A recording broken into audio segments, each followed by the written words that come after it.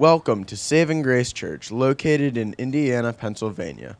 Our mission at Saving Grace Church is to love God, love others, and reach the world for Christ. We hope that this message brings you closer to God and helps strengthen your walk with Christ. Testing, I'm on. Let's pray for Andrew and Misha. If you don't know them, many of you do know them. They have made a huge contribution in the life of this church since the moment they got here. They serve in a whole bunch of different capacities, wear lots of different hats, and so we're going to miss them dearly as friends, and we're going to miss their impact in the church as well. But we want to be a sending church. We want to be a church that this happens often, that God raises people up, He stirs gifts and desires, and then He calls them out again. And if you don't know much about them, they lived overseas for 8 years prior to coming here, so it's not a surprise if you know them well that this is another adventure that the Lord has called them to. So let's pray, ask the Lord to bless them. Lord, we just thank You for both Andrew and Misha, and Lord, thank You for speaking to them. Thank You for them being responsive to Your call. And Lord, this is a daunting task in many ways. And Lord, we pray for the finances that are necessary for this move to occur. We pray You would surprise them with Your provision. We pray that You would prepare them. You would prepare even friendships for them. And we pray that they would get to watch You work and in the salvation of many, many that You love from different parts of the world that You have brought to Colorado. And we will give You all the glory for that. And we ask this in the name of Jesus Christ. Amen. Amen. Thank you. Thank you.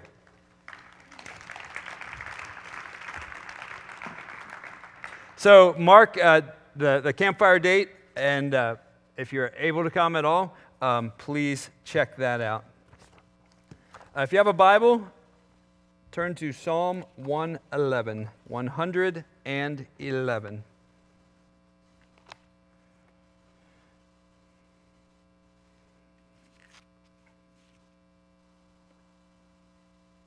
Well, depending on your age, in the next few weeks, you may be starting school. You might be starting elementary school. You might be starting high school. You might be starting college. Some of us are doing grad programs. At least one of us is working on their PhD.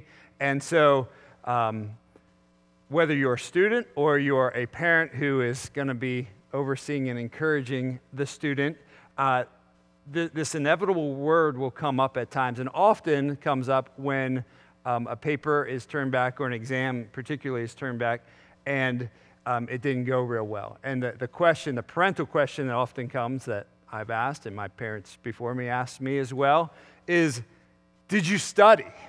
It's not the best question, because if you got a bad grade, the inevitable answer, the obvious answer is, well, not real well, or not the right thing, or not at all. Well, what I want to do today is I want to rescue the word study. And I want, by the end of today, from this psalm, all of us in this room or watching online, to view the word study as not this painful, futile, kind of miserable thing that you get to do, but this great adventure. And the reason is because of the object of the study. So today's message, I titled it, Study the Works of God. And we're going to look at Psalm 111, 10 verses.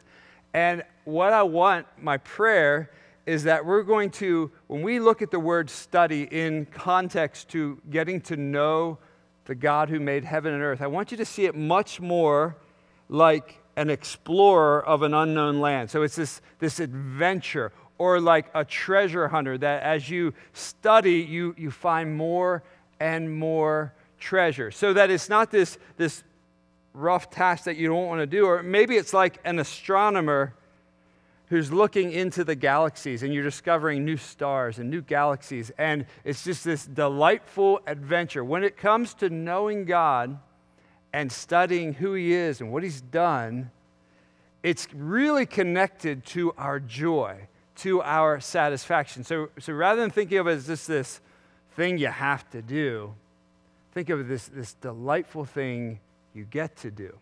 And to help us, look at Psalm 111, verses 1 through 10.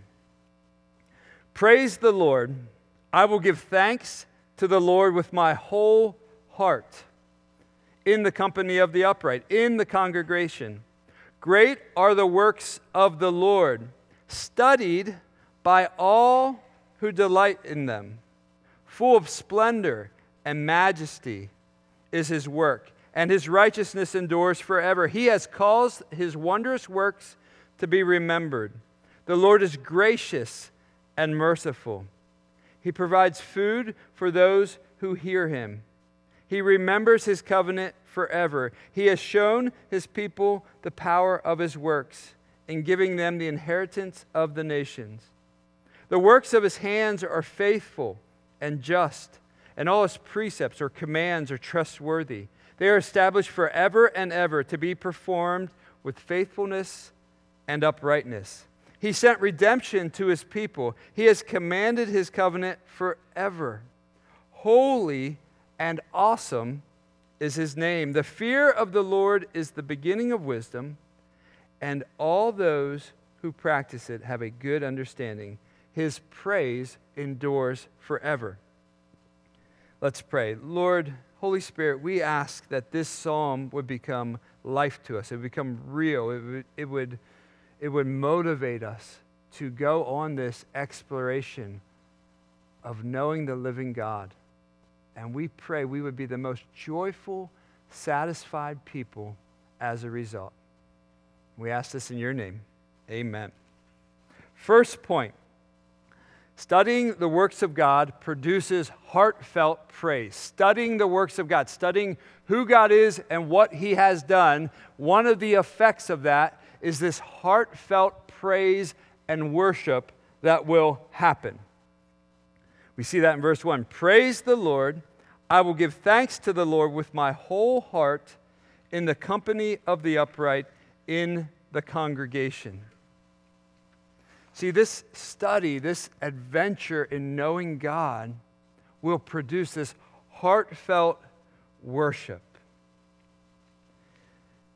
So rather than looking at this book, the Bible, as this very massive, maybe somewhat confusing book at times, look at this as this study of knowing a God who is filled with love and mercy and compassion, and that God alone can satisfy. See, when you study the Bible and you get to know the Lord that way, the experience is very different. It begins to change you from the inside out, and your heart, your affections, your desires, your satisfaction grow stronger and stronger. And so a natural response to a proper study of the Lord is a heartfelt praise and joyful worship of the Lord. I mean, think of it this way. If you've ever been to the Grand Canyon, you're standing there looking at the Grand Canyon, you don't need an instruction guide for someone to tell you what to do next. Well, now's a good time to say, wow, that's amazing. Or now's a good time to say, I can't believe how massive that is. No, it just comes out of your mouth. Why is that? Because you're looking at it, you're studying it, and you're seeing it, and it affects your heart and your mind and then your words. I mean, think of a different example. If you like seafood like I do, if you're eating lobster and you dip it in butter and you're about to put it in your mouth, you don't need anyone to tell you, after it touches your taste buds, here's what I want you to say, here's how I want you to respond. No, as soon as you taste it, like, oh, this is delicious, this is great. And then there's something in the human experience, oh, you need to try this, take a bite. Now, the germ people don't want to do that, but the non-germ people, like me, take a bite, try this. This is delicious. Well, why is that? Because you've studied it, you've tasted it, you experienced it, and now you want others to share in it. See, that is the natural response, this joyful praise and worship. So Sunday mornings really should be, for a Christian, this overflow of a week of crying out to the Lord, asking him for help, spending time with him, and then this eruption of praise and worship towards the Lord. You might have noticed this morning we did a lot of what we might call throwback songs that we haven't done for a while. Mark said we did this song a few years ago, and I was doing math in my head. It's like, I think I was 21. So it was a few years ago, right? What was really cool about those songs for me is all those songs, or most of those songs we sang, were songs that I sang when I first met Jesus. And Jesus had forgiven me of all my sins and began to change me. And I just remember, I do want to follow you with all my heart. Oh, your name is majestic. And so the pursuit of the Lord, the study of the Lord should produce this heartfelt affection for the Lord. And so we want to be expressive in praise when we gather, but not just because it's something you do, but because of who God is. And the more aware we are of who God is, how awesome and mighty and majestic He is, the more our hearts will be stirred to worship, the more our mouths will want to sing, the more our hands will be expressively praising the Lord. So when we study the Lord, it's going to produce a heartfelt praise. Second, studying the works of the Lord, the works of God, is a lifelong adventure of joyful delight. Studying the works of God is a lifelong adventure of joyful delight. I want to convince you of that. I want the Lord to convince you of that. That following the Lord, studying, getting to know Him day after day, week after week, month after month, year after year, decade after decade, should be this lifelong adventure of joyful delight. Look at verse 2 and 3. Great are the works of the Lord. That is just a factual, true statement. Great, amazing are the works of the Lord, studied by all who delight in them, full of splendor and majesty is His work, and His righteousness endures forever. See, God's works are great. And the more we examine them, the more we study them, the more we appreciate them, the more joy and delight there will be. Think about it this way. The more we know about something, the more we can enjoy it. Raise your hand if you know who the Blue Devils are after this week.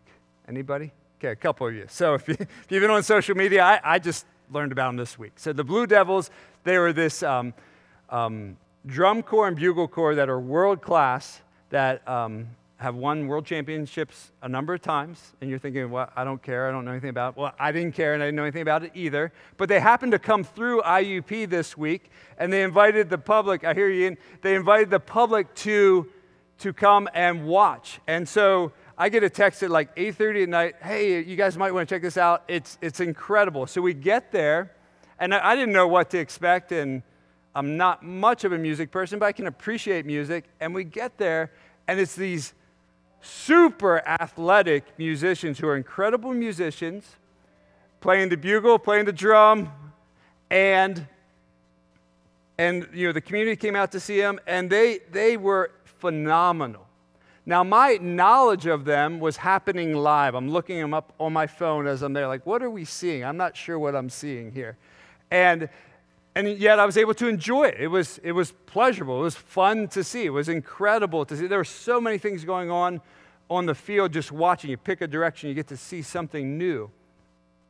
But Zach Collins, who is a member of this church and a music professor at IUP, I was talking to him on Friday about the Blue Devils, and he said as a band guy in high school, that was like the dream.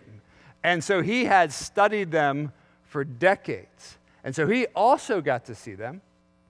But imagine the difference between his experience and appreciation and mine. We both enjoyed it. But his level of knowledge allowed him to enjoy it far greater than my level of knowledge. That's the picture of the more you know the Lord, the more you trust Him, the more you study His works, the more you see Him at work, the more joy, the more delight, the more satisfaction you can have. So we want to study the works of God as this lifelong adventure. Think about it this way. I talked to Bob Ryder earlier this morning about this, that Bob is a good friend of mine, also a part of the church, avid fisherman, loves to fish. This winter we were at his house, and there was just a table with fishing stuff that just kept coming in the mail as he prepares.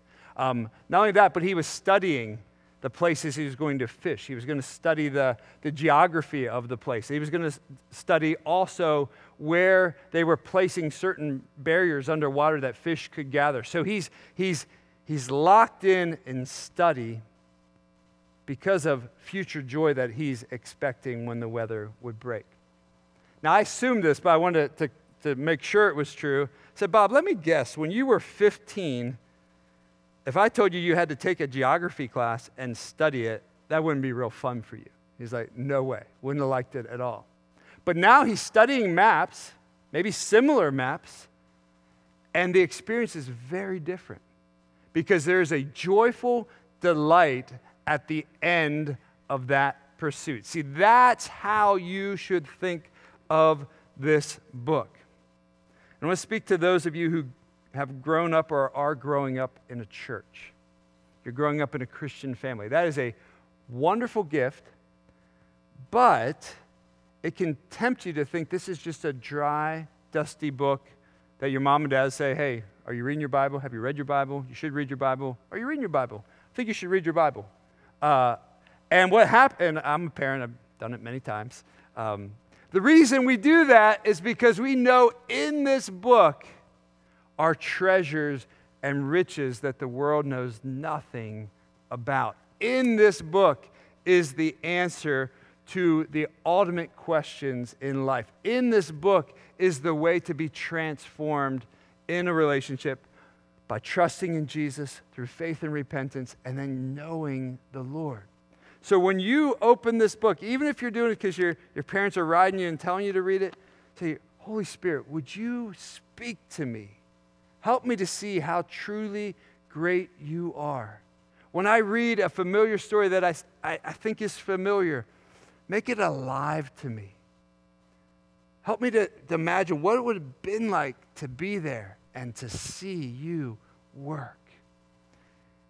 And as you approach it that way and connect it to joy and satisfaction, it will be a completely, totally different experience. See, studying the works of God is a lifelong adventure and joyful delight. That's why he says in verse 2 and 3, great are the works of the Lord, studied by all who delight in him. Full of splendor and majesty is his work, and his righteousness endures forever. So we're to study his wondrous works. And then the psalmist is going to show us some things to study. Look at verse 4. He has caused his wondrous works to be remembered. The Lord is gracious and merciful. In the Bible, we have just thousands of wondrous works that God has done throughout history, preserved. And we can consider those and think about them. And then what happens is when we realize we're talking to the same God. We have a personal relationship with the same God who parted the Red Sea, who spoke galaxies into existence, who provided manna in the wilderness supernaturally, who led his people faithfully, who works through the darkest and most confusing times. Well, what that does, it gives us faith for our own lives, our own time, our own circumstances. So study his wondrous works. Study his covenants. Look at verse 5. The psalmist connects two seemingly unrelated things. He provides food for those who fear him. He remembers his covenant forever. He provides food for those who fear him. He remembers his covenant forever. And the covenant that seems to be there in mind there is the Abrahamic covenant, when God made a promise to Abraham. He said, your descendants are going to be more numerous than the stars in the sky or the grains of sand on the seashore. So he's connecting this incredible binding promise with the fact that God's going to provide food for those who fear him. I mean, think about it this way. Why is it easier at times to believe that Jesus died for your sins, and has given you eternal life, but you're not going to have enough money to pay your bills. Like, think about that. Like, I was thinking about that this week. Like, okay, I'm totally confident I'm going to heaven. Jesus died in my place. I have eternal life. When times have gotten tight, I get anxious. But I'm not anxious about my salvation, which is far greater problem to solve. I'm anxious about groceries or the expenses of bills or the price of gas or whatever it would be. See, God is a covenant-keeping God. And when you came to Jesus and called out to him, he adopted you. You are in the family, so he is your father.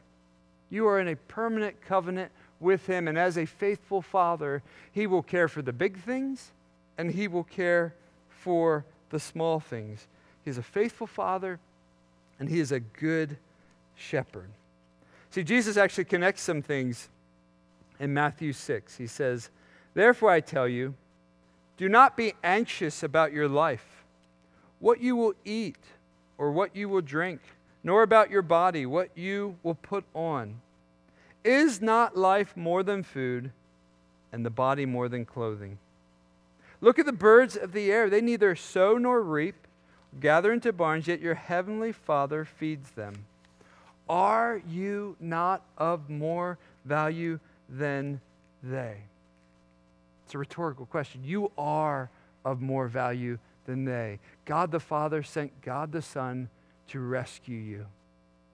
He will care for the great things, and he will care for the details of your life, and you can trust him. So study his covenant, study his provision, study his eternal power and promises. Look at verse 6. He has shown his people the power of his works in giving them the inheritance of the nations. He has shown his people the power of his works. Depending on your bent, you may be very drawn to deep, strong theology about the Lord, which is good and healthy. But often when you go that way, you forget his power. Or you may be drawn to the experience of knowing the Lord, but you might not be too open to studying true, difficult theology about the Lord. I think the best wedding is both of them together. And so we're to study. We're to study his eternal power and promises. When you read something in the Old Testament, don't just check it off like, okay, I started Genesis 1, now I'm going to 2, and I'm on to the next thing. If you get to Genesis 1 and just the creation account, pause there. Ask the Lord to just really magnify that in your heart and mind and think about, what was that like? When the first bird was made, what was that like? When the first bear was made, when the first tiger was made, the first penguin was made, the first zebra was made, the first koala bear was made. Like, we take these things for granted. We went to zoos since we were little. We see animals. We created out of nothing, just the creative mind of the Lord, powerfully creating. Think of the flood account. Wash away any kind of hallmark or decorations of the flood account and just consider what it really was. It was a display of God's justice and a display of God's mercy. Think about the effect that would have had for Noah and his family who were preserved, shown mercy, and the mass judgment that was executed on the earth. Think about the 10 plagues. Think about the parting of the Red Sea. Think about God leading his people with a cloud and pillar of fire. Think about in the New Testament that this man whose name is Jesus comes to earth. He grows up. He starts his ministry. He touches leprous people. And rather than him becoming unclean, they become clean. He goes to blind people that could not see. He heals them. They can suddenly see. Deaf people who could not hear suddenly hear. Lazarus, who's buried and dead, called out and brought back to life. That is the power of the God we serve. Study his eternal power. Study his eternal promises. Study his faithful promise keeping. He is faithful. Look at verses 7 and 8. The works of his hands are faithful and just. His precepts or commands are trustworthy. They are established forever and ever to be performed with faithfulness and uprightness. Consider the works of his hand. It's a huge thing that God is faithful. So we have promises in the Bible, and we know we can trust them because we can trust God. He is faithful. He will keep his promises perfectly. If you're a parent, I'm sure at some point your children have said to you, well, you promised in blood that we would go to Idlewild this summer. Now, you might not have promised. You might have said we might go, but they turned it into this very big justice issue. I did the same thing as a kid. You promised I would get this for Christmas, and I didn't get it. God is not like that. His promises are perfect, and he is faithful. We fail. We forget. We are not trustworthy like he is. He is perfectly trustworthy. And his commands are good. When he gives parameters of what followers of Jesus should be like, don't see those as a bad thing. See those as a protection, and a protection so that you can experience more joy, less heartache, more freedom, less guilt and shame and in slavery to sin. Study his faithful promise-keeping. Study his redemptive plan throughout the pages of the Bible. Look at verse 9. He sent redemption to his people. He has commanded his covenant forever. Holy and awesome is his name. It was always God's plan to redeem, to purchase a people for himself. Adam and Eve sinned. They severed the relationship with God. The whole Old Testament is this unfolding of God gathering a people for himself. And then Jesus comes, and it's not just the Jewish people that God has promised to redeem, but all people who would trust in Jesus Christ alone. Study his redemptive plan throughout the pages of Scripture. Study his plan, his saving plan throughout church history. Study how he has worked at different centuries, at different parts of the globe. As you do, your mind, your heart, your affections, your faith for what he will do and is doing in our age will grow. Study what he's doing in your family. Study what he's doing in this local church. Study what he's doing throughout all the churches in Indiana and Western Pennsylvania. Study what he's doing in the U.S. Study what he's doing across the globe. Pick an area and become an expert so that you can see the Lord is faithful. He is working. He is redeeming. He is gathering a people for himself. And he will not stop until he returns. Point number 3, studying the works of God produces wisdom and life transformation. So not only should it produce joy and satisfaction, but it should make us wise. And our lives should be different. I mean, every one of us is bothered by somebody, and rightly so, who knows a lot of the Bible, but their life is completely inconsistent with their knowledge. Completely.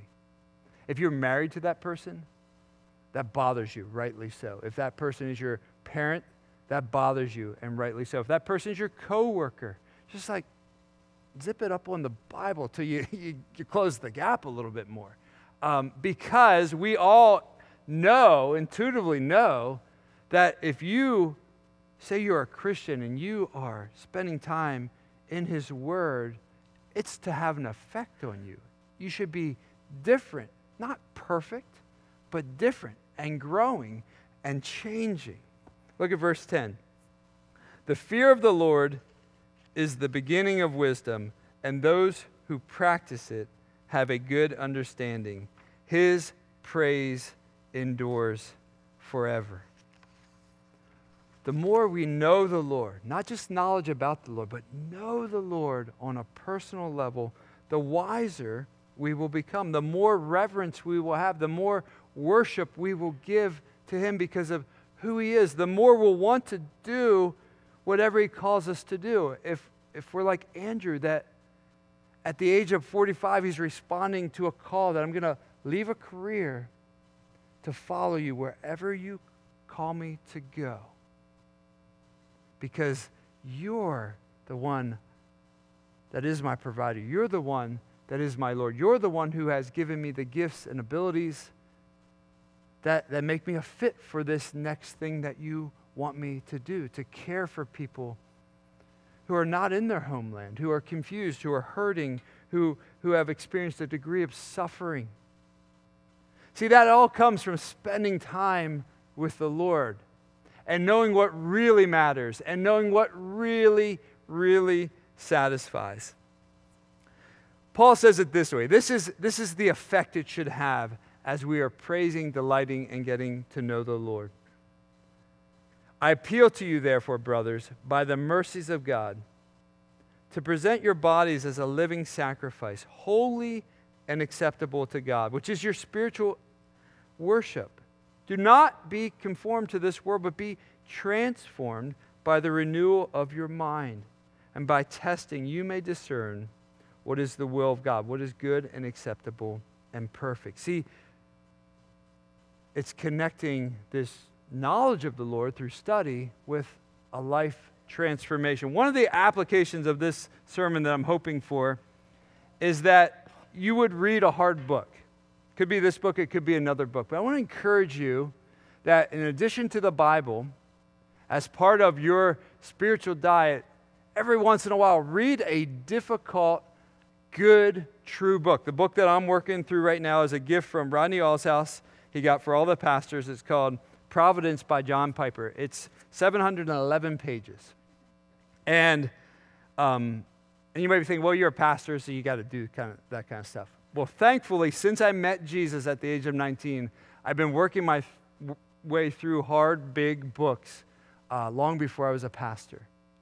I go slowly, take my time, but the benefit is exponential, that I have just a good, big trust in the Lord. And this book is no different. 711 pages, I'm about the 200 mark, so I got 511 to go. And it takes work. But if you are just faithful, you can read a few pages a day, make notes. It doesn't have to be this book. It could be any good book. And I would start with ones that have been recommended through trusted sources or through church history. But do something hard. You think about all the challenging things, the risk-taking we do in life for a greater benefit. Think of study that way as well. Study is one of those things, it doesn't seem like a lot is happening in the moment. But if you're faithful, there will be a great reward of this deepening affection and relationship with the Lord. So I want to close just by reading Psalm 111 one more time. And we're going to pray and the band can come up. Psalm 111, praise the Lord. I will give thanks to the Lord with my whole heart. In the company of the upright in the congregation, great are the works of the Lord, studied by all who delight in them. Full of splendor and majesty is his work, and his righteousness endures forever. He has caused his wondrous works to be remembered. The Lord, don't forget, he is gracious and merciful. He provides food for those who fear him. He remembers his covenant forever. He has shown his people the power of his works in giving them the inheritance of the nations. The works of his hand are faithful and just. All his precepts are trustworthy. They are established forever and ever to be performed with faithfulness and uprightness. He sent redemption to his people. He has commanded his covenant forever. Holy and awesome is his name. The fear of the Lord is the beginning of wisdom. All those who practice it have good understanding. His praise endures forever. Let's stand. We're going to sing. The band can come up while I pray. Lord, thank you for who you are. Thank you for all the ways you have worked and are working in our day. Thank you for how great and powerful, merciful, kind, and gentle, patient you are with us. Lord, as we sing this final song, would you stir us to give you the praise that you rightly are due? And Lord, would you do something in us that our affections would grow strong for you, that we would be amazed by your love. Not only would we worship you, but we would be quick to tell others about how good and awesome and faithful you are. And we ask this in the name of Jesus Christ. Amen.